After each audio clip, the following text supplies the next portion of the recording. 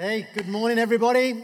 So if this is your first time here with us, welcome. My name is Des. I'm the lead pastor here. We're in week 3 of a series, as Mo mentioned, in the book of John. The book of John is actually, for those who don't, just don't assume it, it's not this separate book. It's a book in the Bible. And in the Bible, we have the New Testament and we have the Gospels, Matthew, Mark, Luke, John. John picks out just 7 miracles of Jesus, even though he performed 34 in all the Gospels, and probably many more we know that he performed that aren't recorded. He picks out just 7.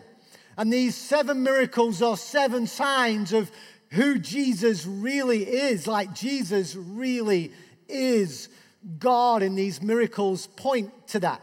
But before we dive into today's message, I want to tell you all what you are all doing tomorrow night at 7 o'clock.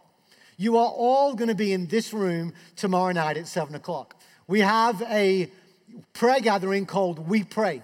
Now, normally, we meet first Monday of the month, but because that's Labor Day, we're meeting tomorrow night.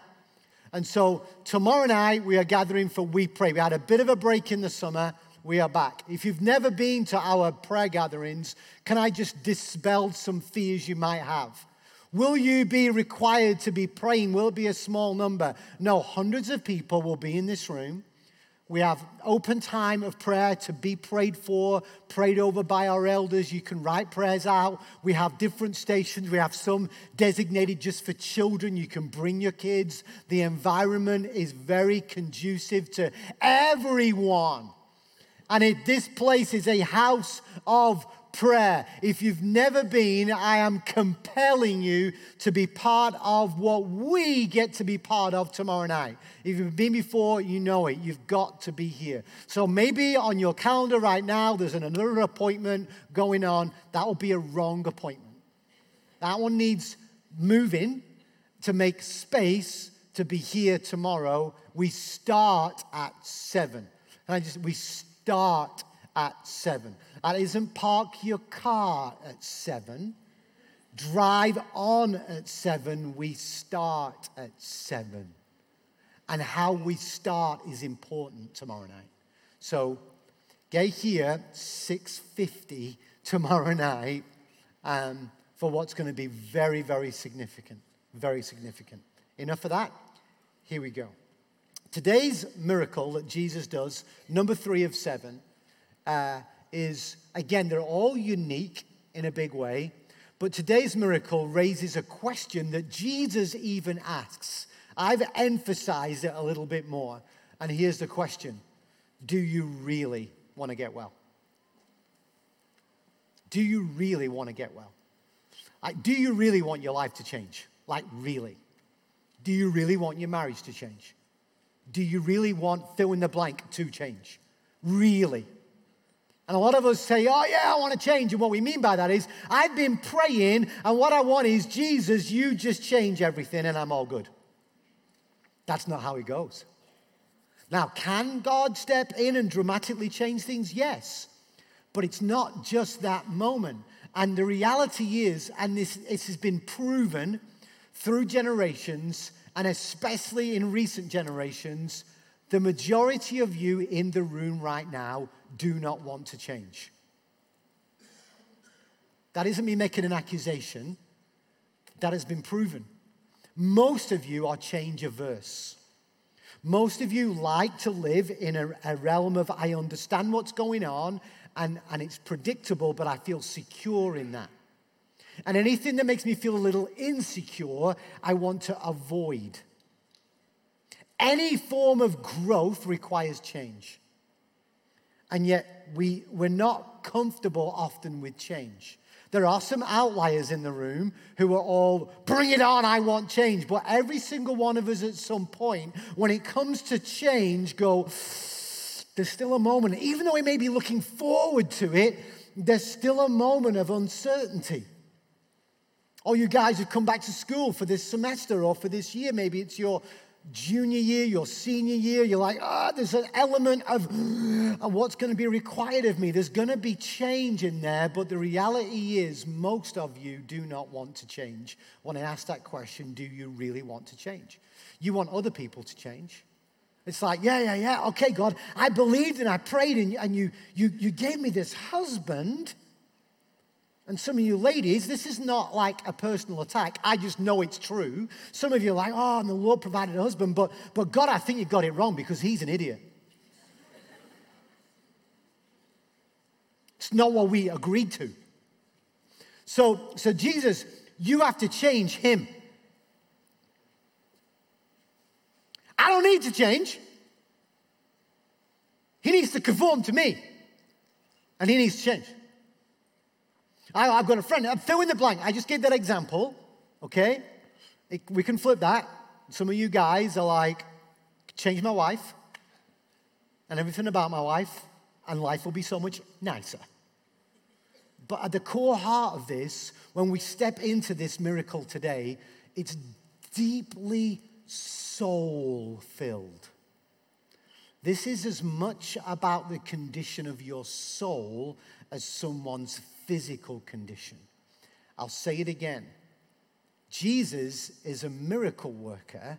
Yes, he is. These series, we're looking at the miracle powers of Jesus, but the purpose of this series is not, don't seek miracles, seek Jesus. You need to keep doing that.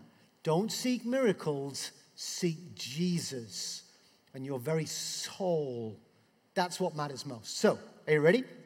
John chapter 5, I'm going to read verse 1 through 10 in one go. If you've brought a Bible, open to John chapter 5, have it ready. If you've got note-taking ability, or get our app, open the app into there, and you can see we've got some notes, a space for you to take notes so you can keep them.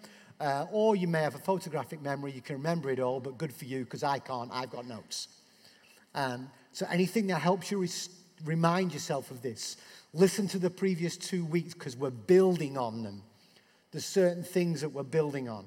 So I'm going to read this through, and then I'm going to go through every single verse as we go. Are you ready? John 5, verse 1 through 10. Sometime later, Jesus went up to Jerusalem for a feast of the Jews. Now there is in Jerusalem, near the sheep gate, a pool, which in Aramaic is called Bethesda, and which is surrounded by 5 covered colonnades. Here, a great number of disabled people used to lie: the blind, the lame, the paralyzed. One who was there had been an invalid for 38 years. When Jesus saw him lying there and learned that he had been in this condition for a long time, he asked him, "Do you want to get well?" "Sir," the invalid replied, "I have no one to help me into the pool when the water is stirred. While I am trying to get in, somebody else goes down ahead of me." Then Jesus told him, "Get up, pick up your mat and walk." At once, the man was cured. He picked up his mat and walked. The day on which this took place was a Sabbath. And so the Jews said to the man who had been healed, "It is the Sabbath. The law forbids you carry your mat." Okay, what's going on? Let's go original. Let's go and look at the text. Look at what was happening then. Let's hear and see how Jesus interacts, what's going on, and let's look and see that there are some clear principles here that the Lord is illuminating. There's some clear words you're going to see which are very, very, very significant for our lives today. Okay, verse 1 through 3. Here we go. Sometime later, Jesus went up to Jerusalem for a feast of the Jews. There are 3 major feasts where the Jews go to Jerusalem, pilgrimage feasts. We don't know which one it was. But what we do know is the posture of the people. Let us go. We're going to go to celebrate something the Lord had told us to celebrate. We're going to go and celebrate something the Lord had told us to be remembering that he had done in the past. We are going to go there with a purpose, ideally, of giving thanks to the Lord, seeking the Lord, remembering what he has done. That's not insignificant. The posture of the people and the atmosphere of the people is one of these 3 special feasts per year that take place. Verse 2, now there is in Jerusalem near the sheep gate a pool, which in Aramaic is called Bethesda, and which is surrounded by 5 covered colonnades. Okay. Sheep gate. Why do we need to know that? Now, this is the truth here. It's only a few decades ago that archaeologists rediscovered this particular pool. They refound it. Anyway, moving that aside, the sheep gate. When Nehemiah was instructed to rebuild the city walls, there is recorded about 10 different gates of entry in. And they're given different names for different purposes, for different functions and different roles. One of which is the sheep gate. It is said that the purpose of the sheep gate is where the sheep go in. For what? For sacrifice. It's not insignificant what Jesus does in this particular place.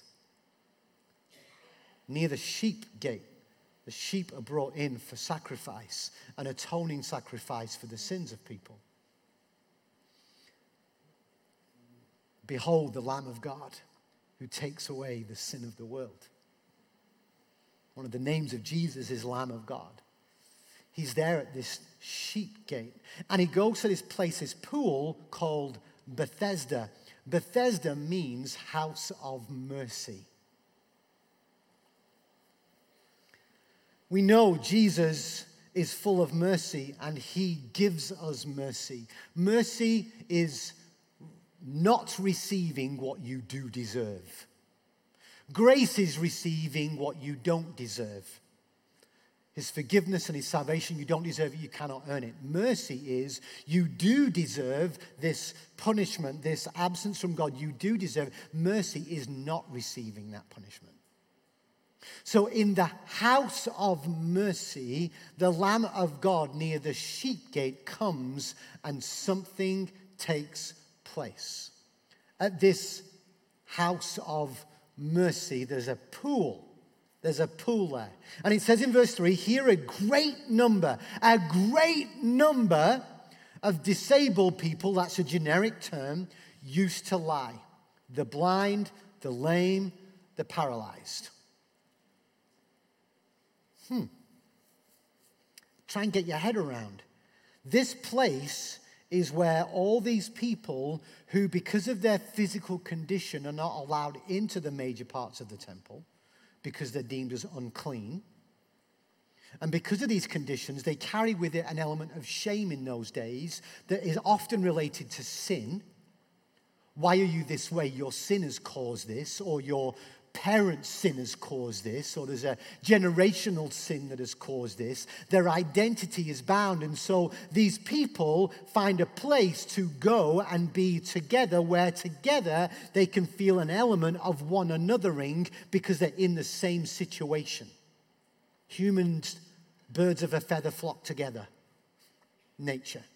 But they're also there because there's a nature taking place of they're going to go to the house of mercy and they want mercy. And maybe they're carrying around some guilt and shame, maybe necessary but unnecessary. So they're there, and they also believe that this house of mercy, this pool, maybe have healing properties. And they're hoping that if they could just get in this pool at the right time, at the right place, on the right day, they could be healed.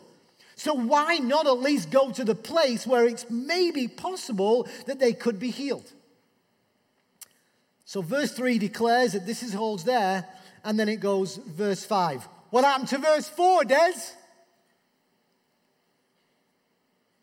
Unless you're reading the King James Version, none of your Bibles have got a verse 4. What happened there? Why not just renumber them? Why is there no verse 4? Quick aside before we get all geeky. The reality is this. Because scholars, we want the authenticity and credibility of the scriptures. Scholars, in going through it in times and finding original manuscripts, found that this one particular verse in verse 4, they were saying, we don't have enough evidence to know that this was in the original. Something maybe added in. It was to give context to where it's at. So the verse would have said something to the nature of this pool that they will believe. An angel would come and stir the water. And as soon as you saw the water stirring, first one in gets healed. Yeah? First one in gets healed, which gives context to what we're about to now see. Okay, so they added that in, but some of the original manuscripts didn't have it, and so the scholars in the translations from the original languages into the English went, we're not sure of the absolute credibility that this was in the original text, so we're just going to omit it, and it'll be a footnote in your Bible. That to me is like, yes. Just so you know. Some of you are like, move on, Des. Okay, I'll move on. Verse 5. Verse 5. Here we go. One who was there. There he does it again, John. Miracle number 1. Wedding. Water into wine. Who were the name of the bride and the groom? We don't know. Not mentioned. Name of the servants who saw the miracle. No names. Last week, this royal official whose son is dying. No names. How rude. And here we have it again. One who was there. Why not just say Bill who was there? What's with the no name? I'm going to give it. This is my opinion on this. The way John's writing it, he does not want us to say that Jesus did it for Bill but won't do it for anybody else. Not going to confine it. It's just one. It's just one. One who was there. Sheepgate. The parable of the lost sheep. He will leave the 99 to go and find the one. And say, when you read your Bible, just slow down and just listen. And just go, oh, wow. The one matters to Jesus. You matter. One who was there had been an invalid for 38 years. I use the word invalid, this is important, for 38 years. Let's just dwell on this whole thing. The average life expectancy then in those days was only in its 40s anyway. He's in the twilight years, whatever. How long has he had this condition for? All of his life? Or most of his life? Either way, he's had a long life at that time of history. Here he is. But it's known. It's there. Like, what's going on? Let me just say this. This is an identity issue now we've got going on. This man is known that his whole life he has had this condition. Or as long as he really can remember, he's had this condition. His identity is this condition. His existence is dependent on other people. Somehow, some way, he gets to Bethesda. Had he been going there every single day for 38 years? We don't know that. He may have been going there for a few days, a few weeks, a few months, a few years, but he's there. And this is what it is. His whole security, his whole identity is confined to a 4x2 mat. It is his provision. Because the reality is, by going there with a great number of other people who have got these difficulties, they go there, and that's an opportunity where other people and followers of God would be generous and compassionate, and that's where they could go and get meals. Their provision, for some of them, there was no family or families abandoned them. Their provision, I have to go there to survive. And yeah, I may be stuck on my mat, but I go here, and this is where I can find maybe some community, or at very least my basic human needs. This is what this guy has been dependent on for 38 years. When we talk about change later on, this is a big deal. This is where he is, his identity. He possibly is carrying around guilt and shame, the stigma of the whole thing. And here he is, this one particular day, struggling. It's his identity, but it's who I am. I get what I need right here. I'm dependent on other people. Here we go. And then Jesus mentions this phrase, or John mentioned this phrase. He had been an invalid. Most people read this and think the man's paralyzed. No, he's not. Because the word paralyzed is used for other people in the New Testament. This is not the word that's used here. The word used here is invalid. There are some there with different conditions, and the blind and the lame and the paralyzed, but this guy is given the name invalid. In the Greek, asthenia. Now, asthenia is used 24 times in the New Testament. Okay? Other words related to different illnesses, but asthenia is the word given here for this invalid, and it combines a bunch of different conditions. It ultimately is related to the word weakness. It's a weakness of the body related to disease or sickness, frailty. It could be a muscle weakness, but the word asthenia is deeply connected to physical weakness, moral weakness, soul weakness. The condition of this man has debilitated him down to this life. Some of you today have a weakness, an asthenia, and it is defining your life. It's defining your identity. It's defining your existence, your meaning, your purpose. At the core heart of this is deeply rooted, not just in this man's physical condition, but in his mind and soul. You see it. Well, if you just slow down and you see it and you hear it and you go, oh, how interesting. That's when Jesus asked this question, verse 6. When Jesus saw him lying there and learned that he had been in this condition for a long time, he asked him, do you want to get well? Can we just pause here? Could Jesus have walked in the great number of people? Did Jesus need to have a list of the people who were there and what was wrong with them? He's Jesus, he's God, he knows. But we need to know there's a fully human thing, the humanity of Jesus. He goes there, and all we know is he may have healed other people for all we know. There's a great number of people. He goes, his presence is there, and what we know is Jesus has taken some time here. John's just collectively gone, boom, this is it. He takes some time because it says Jesus saw him lying there, and he learned that he had been in this condition a long time. Is it possible that Jesus sat with him and said, hey, dude, what's your story? What's your story? We miss this as people. Someone's displaying symptom is rarely the cause in any sphere. And sometimes all we need to do to hear the voice of God whisper to us and how to help somebody is just take the time to look beyond the symptom and go, hey, just what's your story? What's causing you to be so angry?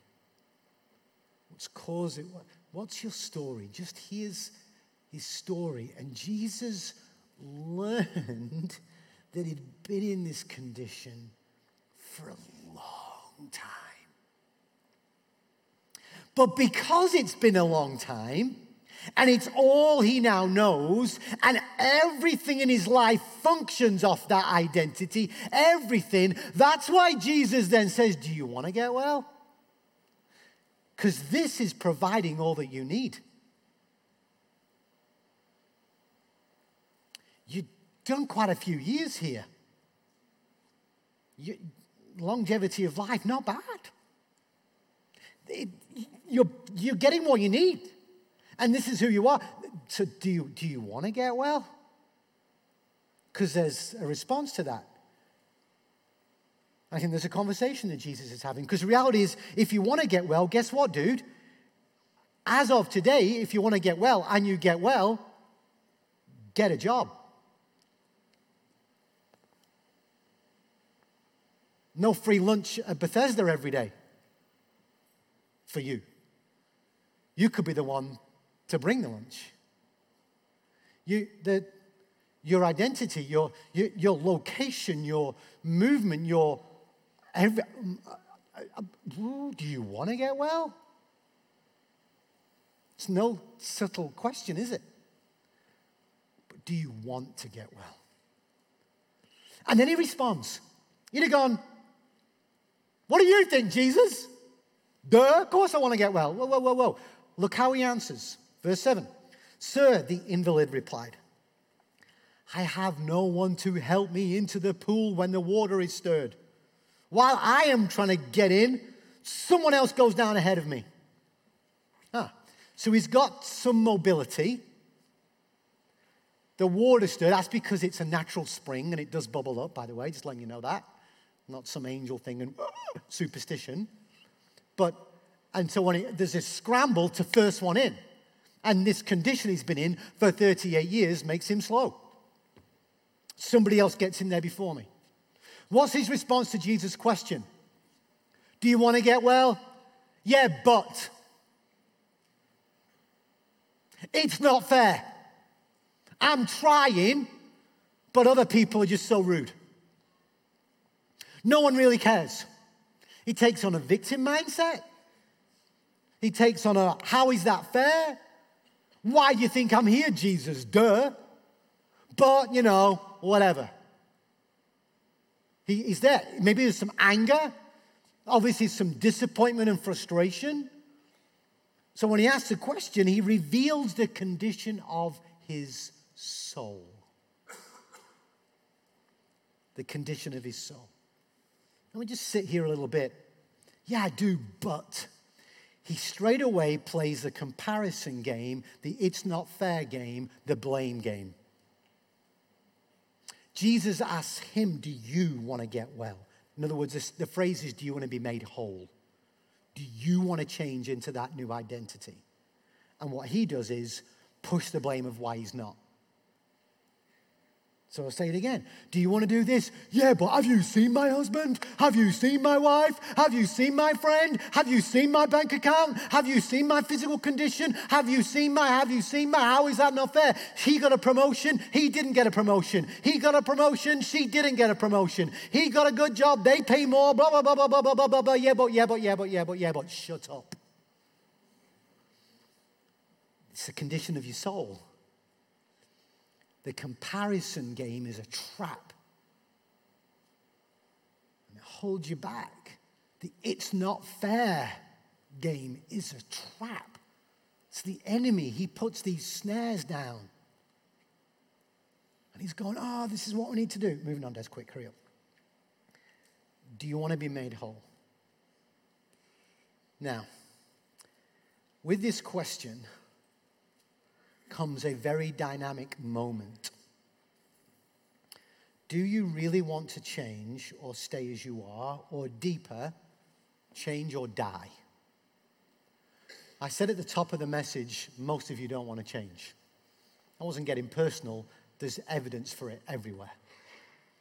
Johns Hopkins University School of Medicine did a big study. I mentioned this a few years ago, actually. And they did a big study, and the study was this. In the United States of America, between 1.5 and 2 million people have heart surgery because of clogged arteries.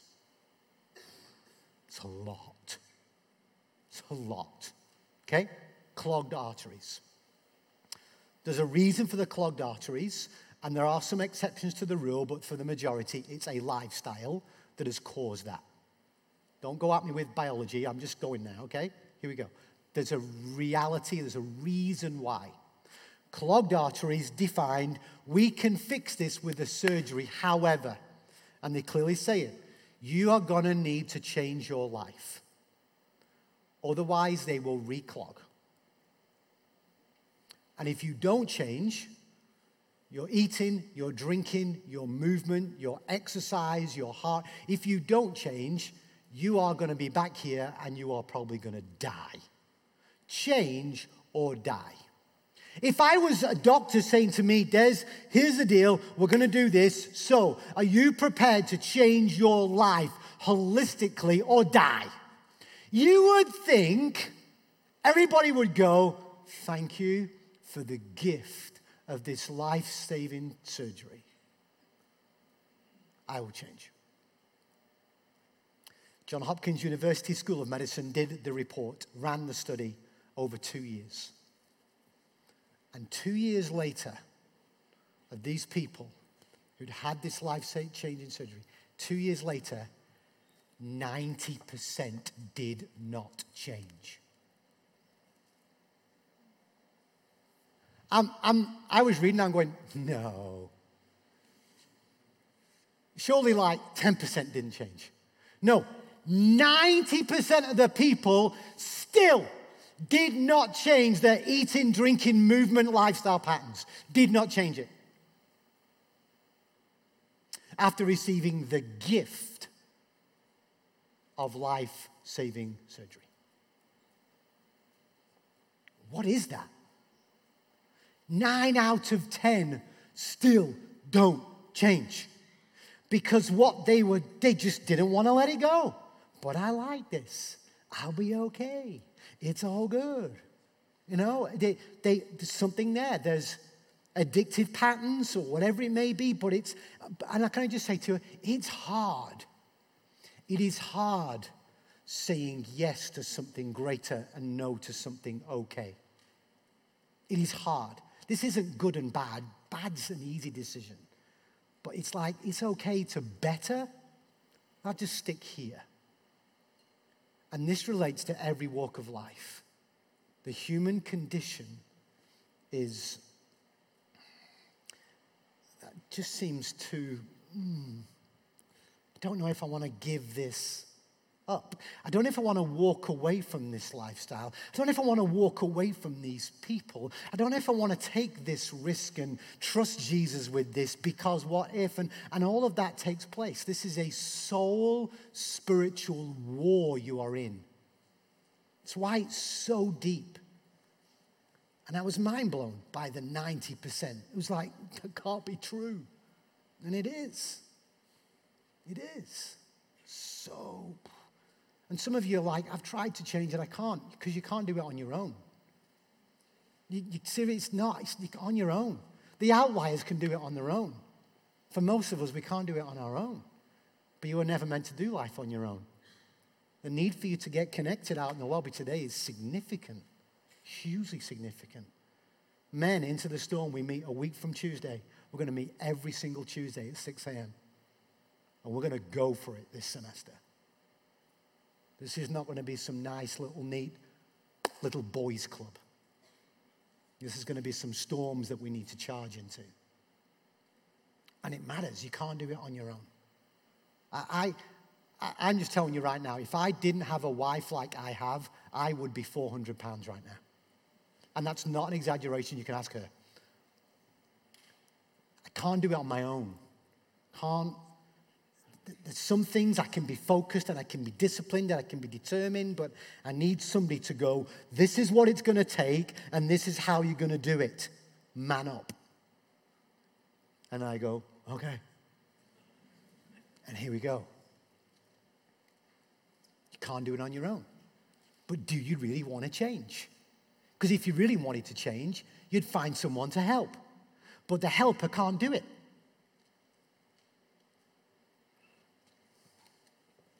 Verse 8, then Jesus said to him, get up, pick up your mat and walk. At once, the man was cured. So why does Jesus do it, first of all? Number one, compassion, love, grace, mercy. He still does that, still is doing that. He is also revealing his glory and his power. In the place near the sheep gate in the house of mercy, he is revealing who he is. And a great number of other people saw it. But not everyone was healed.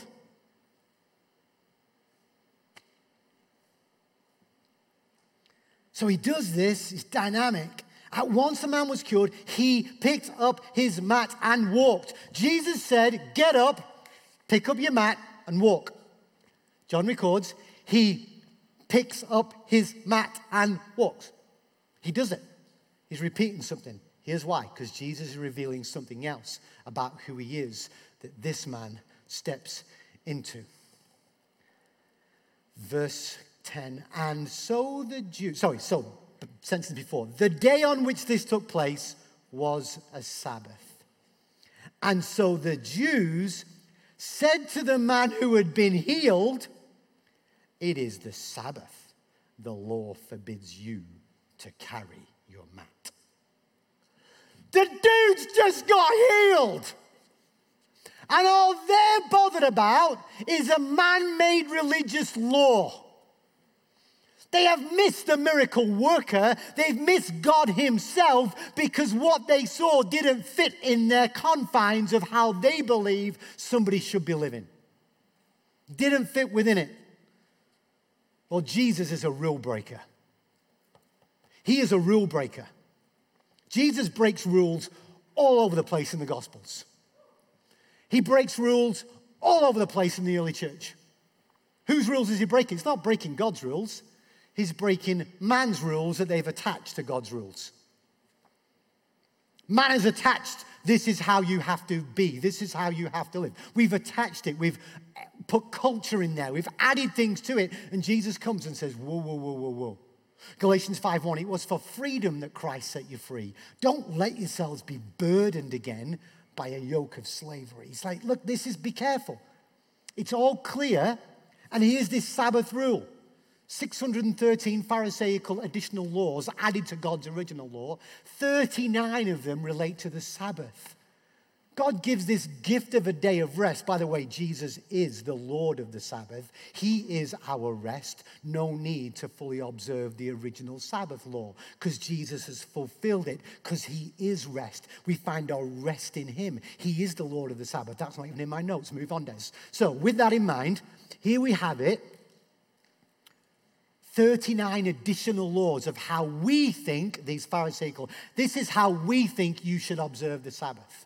None of them are in the Bible. This is very such one law. You are not permitted to carry your mat on the Sabbath.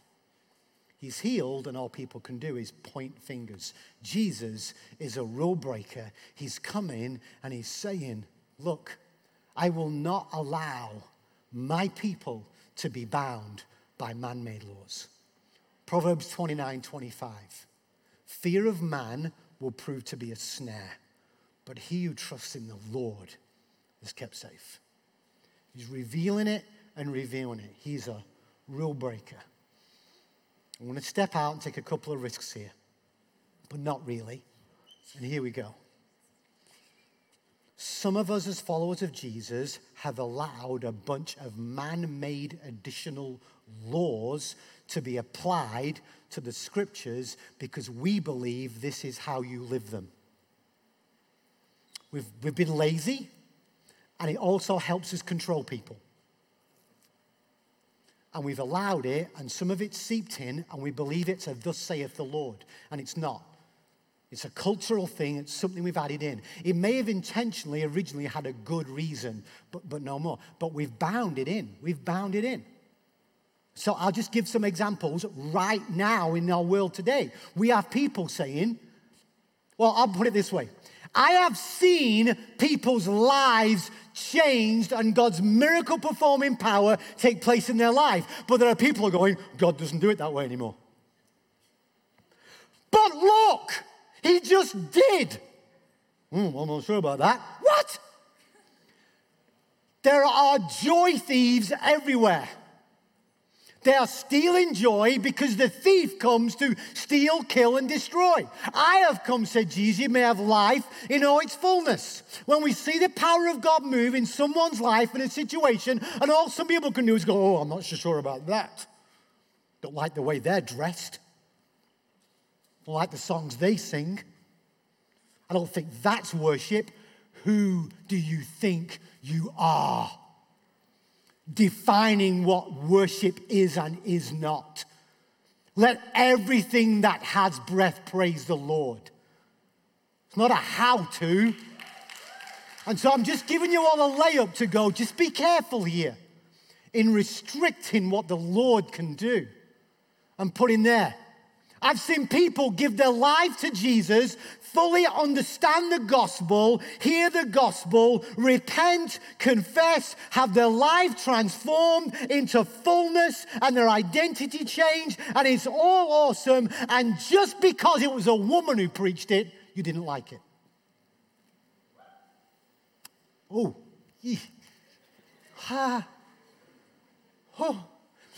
If anybody, that may have just pressed a couple of buttons. Please, please, please, please, come meet with me. Let's talk.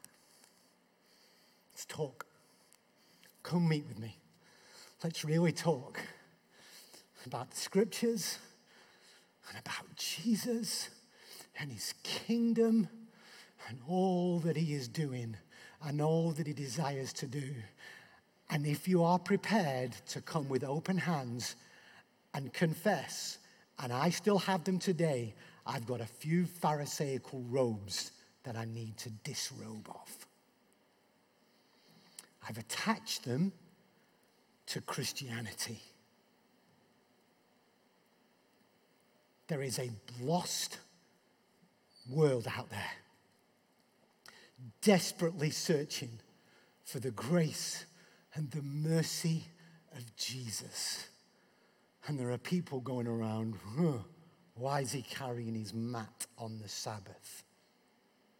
And they are missing the healer and Jesus for the sake of their man-additional rules. Not in my notes, but it's gone now.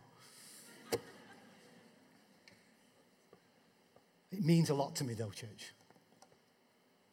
I've seen too many people have the joy of the Lord stolen from them because some people think that's not how God does it.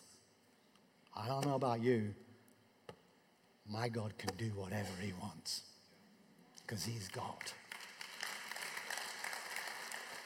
As long as it's not outside the scriptures, you're saying, okay, I know, I agree. Let's look at the scriptures. Moving on. No idea where I am right now. Let's land it. Do you really want to get well? Do you really want to change? Really? Do you want things to change in your life? Or do you just want everybody else around you to change?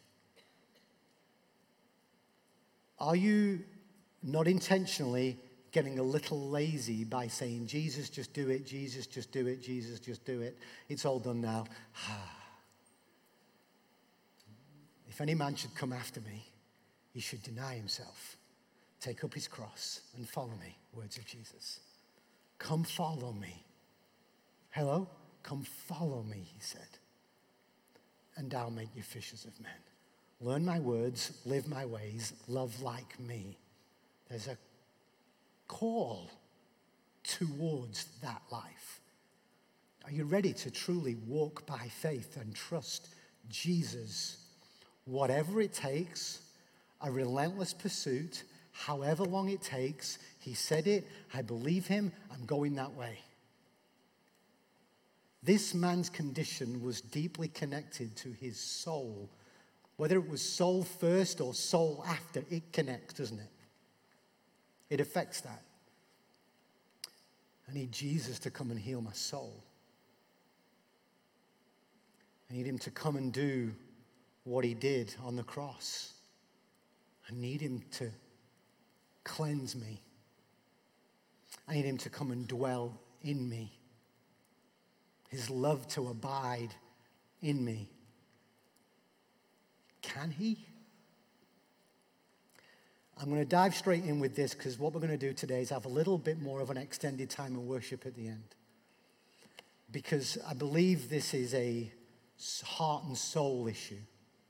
Whilst at the same time, some of you need to see a breakthrough in maybe something that is a physical, relational condition of change required, of becoming whole and getting well. And that is this. You need to trust Jesus. Again. Renewed. You need to give your life to Jesus, you need to have a posture of everything and everyone in my life belongs to Jesus. I give everything and everyone and follow him. Because he really is good. He is mercy. He is grace. He is hope. He is forgiveness. So I'm going to invite all prayer partners, elders, staff, come down front, be available right now. Get out your seats, come out now. Be available for our people. Like now. Okay, good. Whew, a lot of people to pray for. So come out, be available. These people are here for you, and your posture is, I want to get well. Physically, relationally, emotionally, whatever is going on, I want to get well. I need the wholeness of Jesus to come dwell. Come and receive prayer for that. We're going to have a time of worship together. And in that time of worship together, I want to invite you, you can stay seated. And to just go before the Lord and go, Lord, I hear you calling me, do I want to get well? I just need to, maybe you need to wrestle with that. I want to do that. You can sit during this worship time. You can stand then sit then stand. You can find a space and kneel down in a surrendered posture. You can do palms up, palms raised. This is not a good one. I think body language matters. But that's, see if there is any offensive way in me and lead me in the way everlasting. So let's pray together. The team will come out, lead us in this time. And then after this prayer, you can respond however you want. And I'll see you tomorrow night, because there's more tomorrow night. King Jesus, I give everything and everyone to you.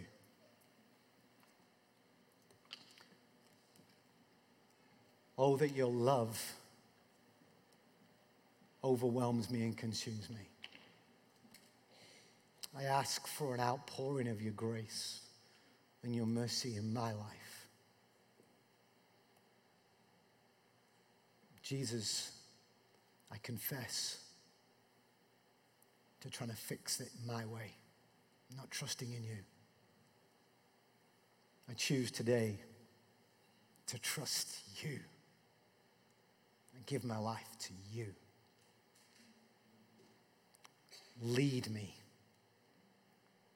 in your ways. In Jesus' name. Amen. Whatever posture you want to do, don't rush. Sit here. Team will lead us. Come out for prayer. I'll see you all tomorrow night. We start at 7.